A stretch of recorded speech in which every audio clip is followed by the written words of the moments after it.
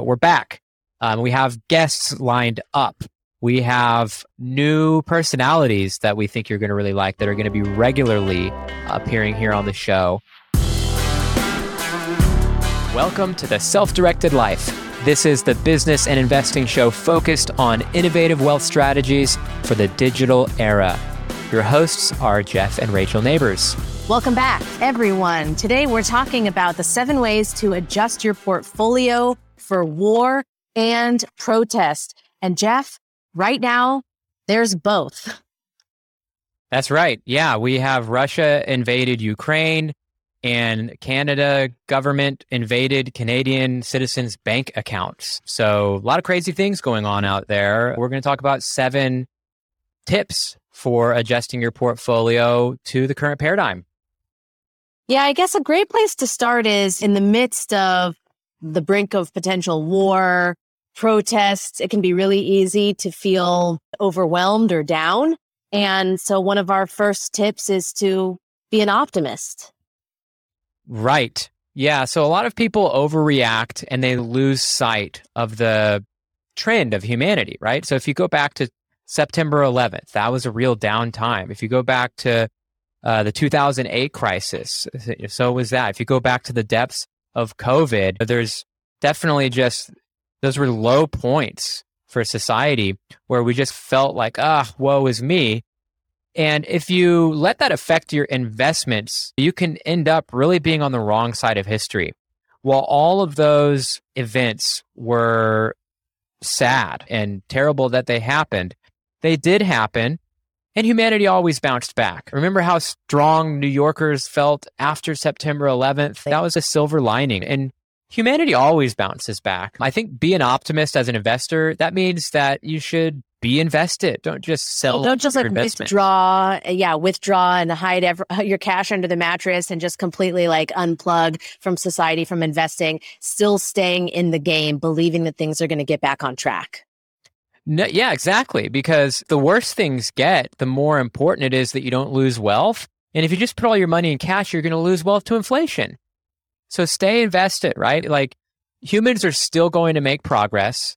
That means that the overall level of wealth is still going to be increasing. And that means that you have an opportunity to be invested in assets that are going to grow in real value. They're going to outpace inflation. They're going to help you and your family reach your financial goals. Okay. And all of these setbacks, they're really an advantage to a smart investor because most other people, they don't know how to be an optimist when it counts. Now is when it counts. Is be an optimist. Stay invested. Another element I would say about that is this kind of a way, not of sticking your head in the sand, but having an insurance mindset. Tell me what you mean about the insurance mindset. When you have your car, there's the risk that you could get in a car wreck. So what do? You get insurance. You buy insurance. What do you do after you buy insurance? You drive your car around like normal. Yeah, you don't buy insurance and then act like you're constantly, every time you get in there, going to be wrecking it. And you don't go, oh no, now it's time for me to go to the store. I'll get in a wreck in the way. No, you say, there is a risk. I have covered that risk. Now that the risk is covered, I'm going to drive my car and there's a 99% chance that I'm going to safely get to my destination. So some of our other tips will speak to that like insuring and that hedge aspect of your portfolio.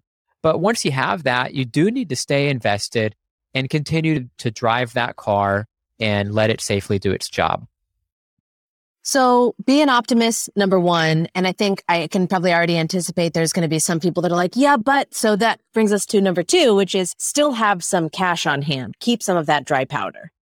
Yes. Take some cash, put it on the sidelines. This is volatile times. While you could probably guess that 5 years from now, 10 years from now, there's very high probability that there will be more wealth in the world than there is today, and that a well-diversified portfolio would capture that for yourself. Who knows what's going to happen in the next 5 days or 5 weeks? What could happen in the next 5 days or 5 weeks is asset prices could slide down further, which presents a buying opportunity. You want to buy dips in assets that you have long-term belief in. Outlooks, yeah. Yeah. But you can't buy the dip if you don't have the money to do it. So in order to buy the dip and take advantage of distressed prices and assets, you have to have some cash ready to buy said dip. It's not like we know that this is the absolute bottom of what's happening. So you probably want to always still have some more cash in case things get even bloodier out there to buy at a deeper discount. Yeah, that makes a lot of sense. Our next tip is to hold some illiquid assets so you can't panic sell. Tell me a little bit more about that. So we all like to think that we are really great at managing our emotions as investors, but even the best investors, we let our emotions get the best of us. In a dip, it seems, oh gosh, maybe I should be selling right now because you're panicking. If you've got really thick skin, then maybe you're just sipping your coffee and buying assets as they go down by 20% a week and yawn uneventful. Just another day. Yeah. For the rest of us, if you recognize that you don't have that super thick skin, then set yourself up to win by taking some of your money and investing it in assets that you can't pull out of easily or quickly. So we're talking about illiquid assets. Okay. Illiquid assets. I'm thinking things like real estate. I'm guessing obviously not public equities like stocks and bonds, which are highly liquid. You can buy and sell them anytime you feel like it. Is that what you're referring to? Or even more so, real estate, crypto. like even more so, crypto. Look, that 24/7, 365, you can buy or sell crypto. So then people think because you can, maybe I should, right? Things are moving. What does this mean? I should trade it.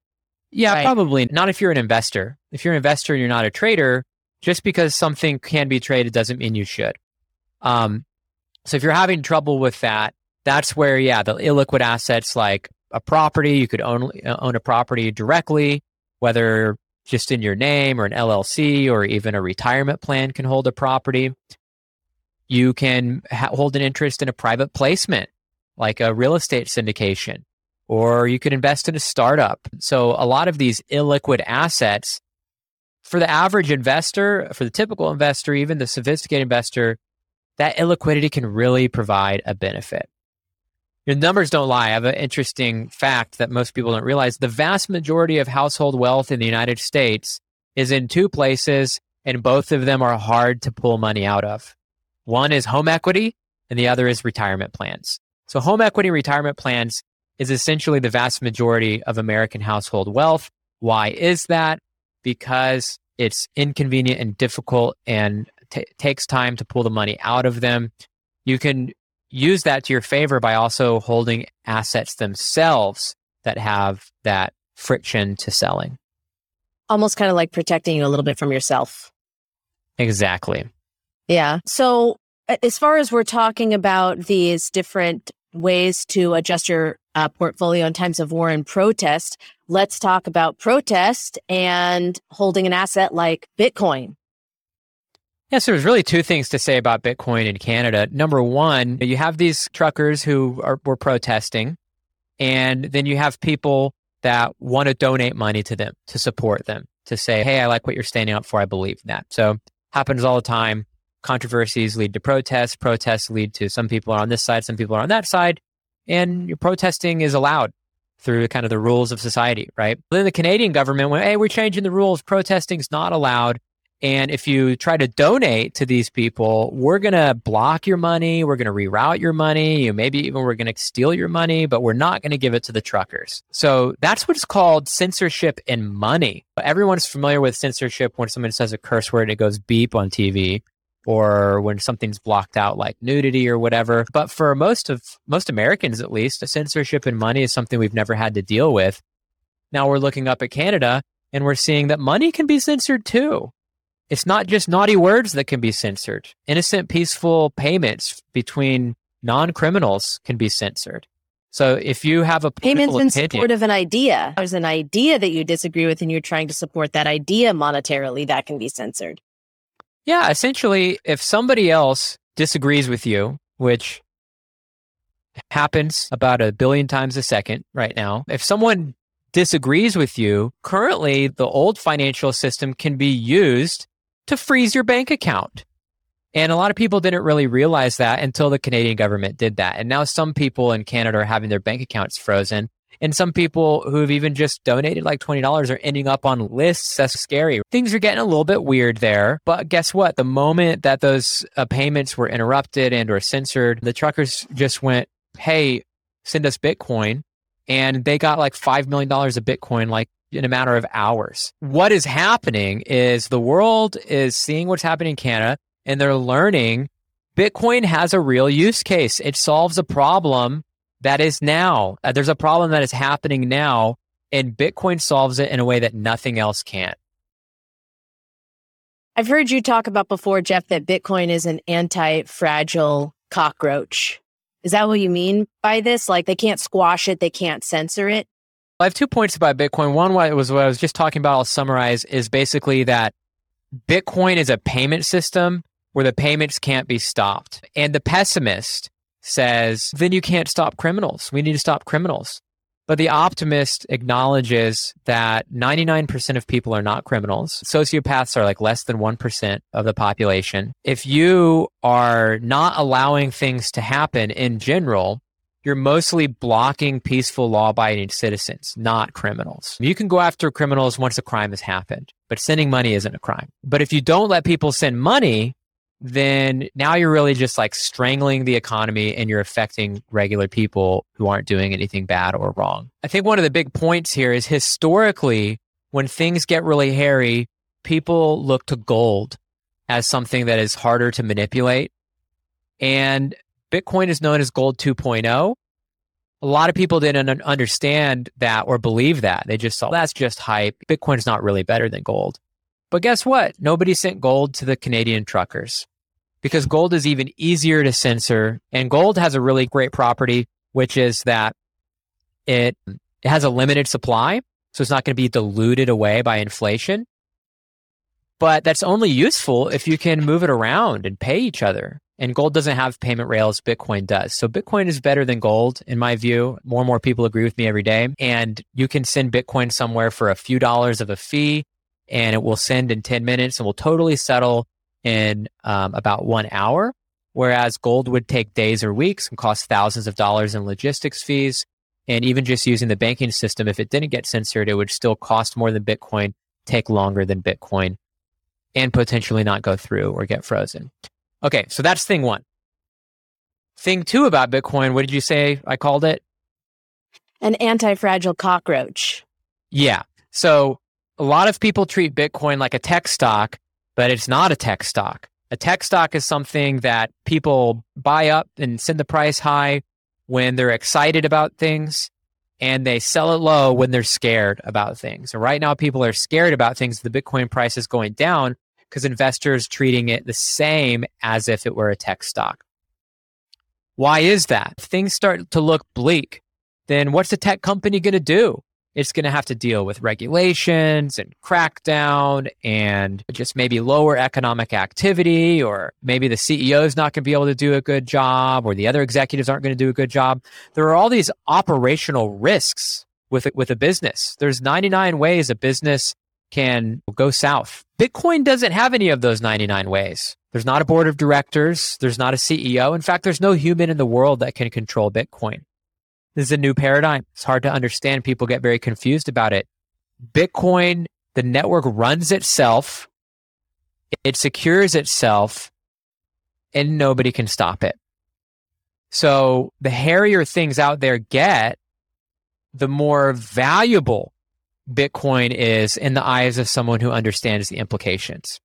So when things get nasty and the Bitcoin price goes down, that means that the difference between Bitcoin's expected value and its trading price is even greater. That means it's creating a buying opportunity. When there's war, that means the long-term expected value of Bitcoin is probably going higher.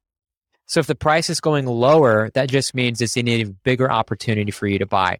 I like buying Bitcoin at today's 38,000 way more than I liked buying Bitcoin at 65,000 a few months ago. This Canadian bank account freezing thing, it's like a big commercial for Bitcoin. In my mind, the expected future value of Bitcoin is now higher, not lower. If the market understood this, Bitcoin would have gone from 60,000 to 90,000. The fact that it went from 60,000 to 35,000 just means people are confused, and that confusion is your profit if you know what you're doing. And I want to zoom out a little bit, and this actually takes us to our next tip, or our next way that you can adjust your portfolio in times of war and protest, which is ignore the Fed. So piggybacking on this incredible amount of confusion out there, there's tons of inflation. We've seen that go up every single month, year over year, since about October of last year, hovering at around 7.5%. The Fed keeps threatening to raise interest rates. They haven't yet. Well, promising. Do you think that they will? Promising. They're promising. It's different. Yeah. Do you think that they will raise interest rates? If so, how much do you think they're going to raise them? Do we need to be worried about it at all? I think it's a bluff. I think the Fed can't raise interest rates. Look, everyone pays attention to what the Fed's going to do. The Fed has been talking about substantially raising interest rates off and on for 12 years, and they haven't substantially raised interest rates at all. And by substantial, you have to understand that in a free market of interest rates, you typically see interest rates at about 8%. While it has affected the economy of whether it's 0 or 1%, neither is substantial in that the vast majority of the delta, the difference between actual interest rates and free market interest rates, where they would be, it's enormous. So normal interest rates want to be like 8%. The Fed can't let that happen. The Fed gets its existence from the Treasury. The Treasury gets its existence from Congress, and Congress is $30 trillion in debt. Interest rates are low. If the Fed raises the interest rates, Congress can't afford to pay the interest on its debt. Or if it does pay the interest on its debt, it can't afford to operate the government at all. In other words, if the Fed raised interest rates, cuttings, the government would close its doors. The government would essentially financially collapse if the Federal Reserve raised its interest rates. So when the Fed comes out and says, we're going to raise and raise and raise, they're bluffing. Could they technically raise them by a tiny fraction? Yeah, but are they going to raise and raise and raise to the point where we're no longer in an inflationary low interest paradigm? No. They are painted into a corner. We are stuck in a low interest rate inflationary paradigm, and it would require politicians to commit political suicide to end that voluntarily. I don't think they're going to do it. So when the Fed bluffs about raising interest rate and it spooks the market and prices go down, again, I think as a long-term investor, it's just, we can continue to expect inflation and low interest rates. That means that the name of the game, particularly in public markets, is that monetary policy is driving all assets up. Now you have to answer the question, which assets are going to inflate in price more than others? And then that's how you should put together your portfolio. So if the Fed isn't going to raise interest rates, or if they can't, substantially, they could trivially. Quarter, yeah. Okay. So do you think that banks would then raise interest rates, or would that then be shooting themselves in the foot because people will just go to another bank that has lower interest rates? I don't see how they could. We haven't seen a decoupling of banks' interest rates and the Federal Reserve overnight funds rate. So the Fed doesn't have the power to raise interest rates, but the Fed's power to keep interest rates the same keeps interest rates low across the board, because it's all interconnected throughout the financial system and bond markets. If we're talking about inputs, right, what inputs we should allow in to how we're making decisions, to the media that we're consuming every day, saying potentially ignore the Fed or don't worry about what the Fed is doing. What are your thoughts on TV, mainstream news, social media, as far as who to pay attention to there and who to tune out? Tip number 6 is to fade the traders. Okay. Fade. This is an old betting term. This means that if there's somebody who always loses money on their bets, you're going to fade them by making the opposite bet. I used to have a friend like this back in South Carolina. He was addicted to gambling and he lost more than he won. So if he had some bet that he said is a lock, he's sure of it. If you want to make money, you could go bet the opposite. In times like this, you have essentially, you have to recognize that in today's times, when you see a chart and you turn on TV, let's say, or watch an internet video on YouTube, whatever, the people are going to talk about the price movements. And You're going to be looking at people. You're going to be led to assume that the price movements are caused by what people are doing. But in reality, most price action, most transactions in the public markets are done by bots, not people.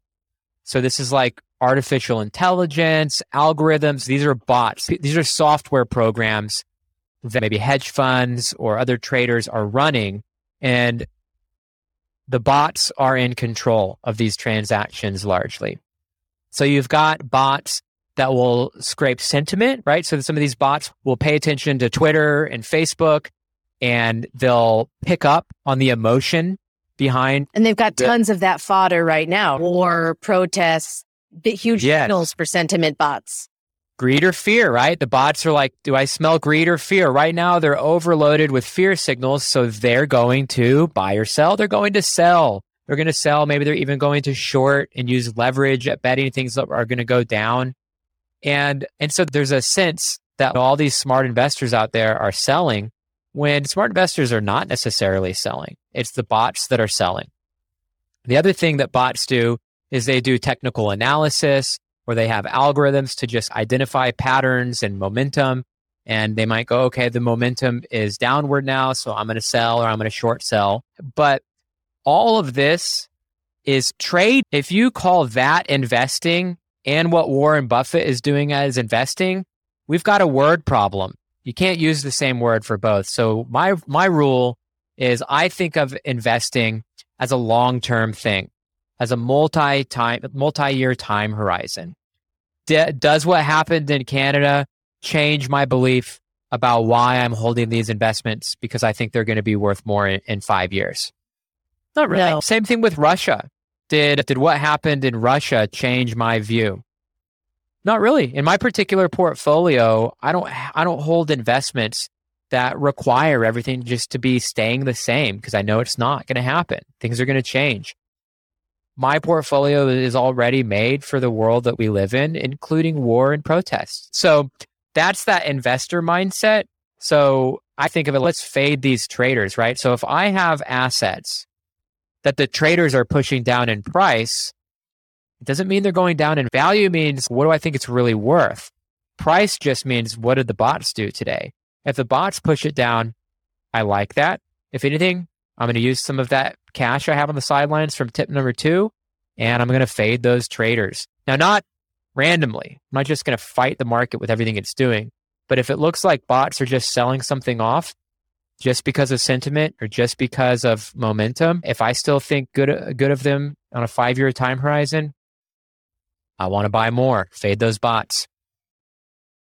So if we are, and we're going to come to our last tip here. So if we start to put these pieces together, we're talking about be an optimist, stay invested, have some cash on the sidelines, hold some dry powder, hold on to some illiquid assets that you can't panic sell, hold on to some Bitcoin, selectively allow your inputs, right? Ignore the Fed. They're probably bluffing about meaningfully raising interest rates. Fade the traders, the bots, think about investing long-term. And then our last tip here is to get exposure to alternative assets for diversification. This can help to, I don't know if bulletproof is the right word, especially in a war and protest time period, but to strengthen, right? Or create some armor around your positions, around your portfolio. You're not all having your eggs in one basket. Yeah, it's diversification 101. But there's not a billionaire in the world that has a 60-40 portfolio of stocks and bonds. They invest in alternative assets. So does the sophisticated, smart money in terms of endowments like the famous Yale endowment. They're very significantly into alternative investments. Why is that? Because they're uncorrelated to the stock market, right? So if you have ownership in an apartment building in an area that people are moving to, and so rents are increasing and the profitability of owning that apartment building is getting higher, and the value of that apartment building is getting higher, and the cash flow profit is getting higher. Russia invading Ukraine is unfortunate, but it probably doesn't affect your apartment building. Similarly, if you own a share in like a software as a service fintech startup, right? One of the fastest growing areas of the global economy would be SaaS and fintechs. If you own a piece of the next Square or the next Robinhood or whatnot, then Russia-Ukraine maybe doesn't really affect it. It at least doesn't affect it as much, but it's really that the holy grail to sophisticated investors is uncorrelated assets. The reason it's so important is because it's hard to find. Uncorrelated assets are really difficult to find now. Decades ago, you used to be able to go into the stock market and get into different sectors, and they would all be uncorrelated. And so a smart investor would go, I need these to be uncorrelated? Check. They could just do it all from within their brokerage account.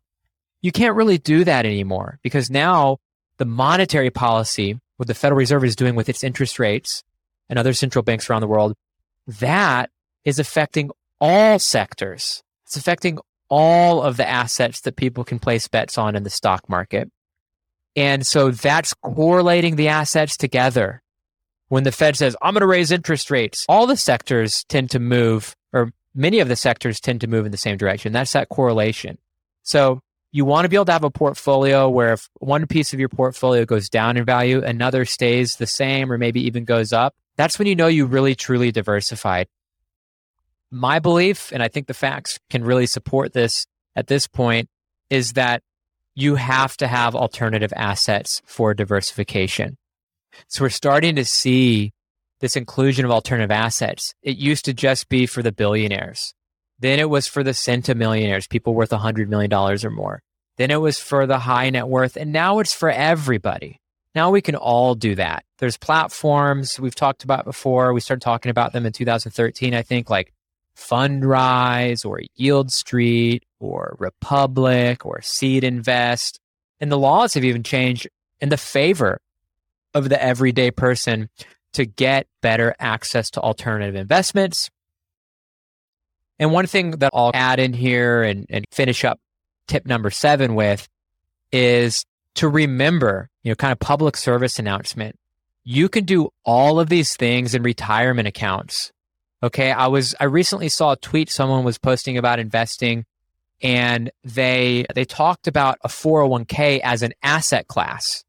They said, and then you've got your 401k. And the assumption was it's stuck in stocks and bonds. Mm-hmm. And that's not true. You can definitely buy alternative investments in retirement accounts that you just need to use what's called a self-directed IRA or a solo 401k. We'll have other episodes on that. But just remember, all of these things you can do with that retirement money that is probably the majority, it might be the majority of your investable wealth. Yeah, these are incredibly helpful tips for ways to adjust your portfolio in tumultuous times. We're certainly experiencing those now. Anything final to share before we wrap up today, Jeff?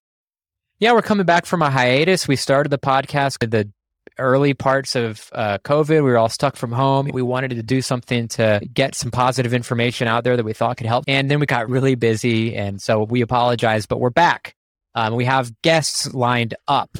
We have new personalities that we think you're going to really like that are going to be regularly appearing here on the show. So what we want you to do is subscribe. You can go to selfdirectedlife.com. You can look up the Self-Directed Life podcast on the Apple Podcast app or Spotify or the Google app.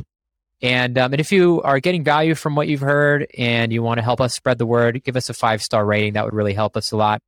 You can also contact us through selfdirectedlife.com. And you could suggest guests, you could suggest topics. We are very open to both of those things. And we want to help you get the most valuable information there. So please get the feedback coming. We will listen to it. We will answer questions. And we look forward to being back at it. Let's do it. It's good to be back. And thanks so much for tuning in today. And we'll see you next time.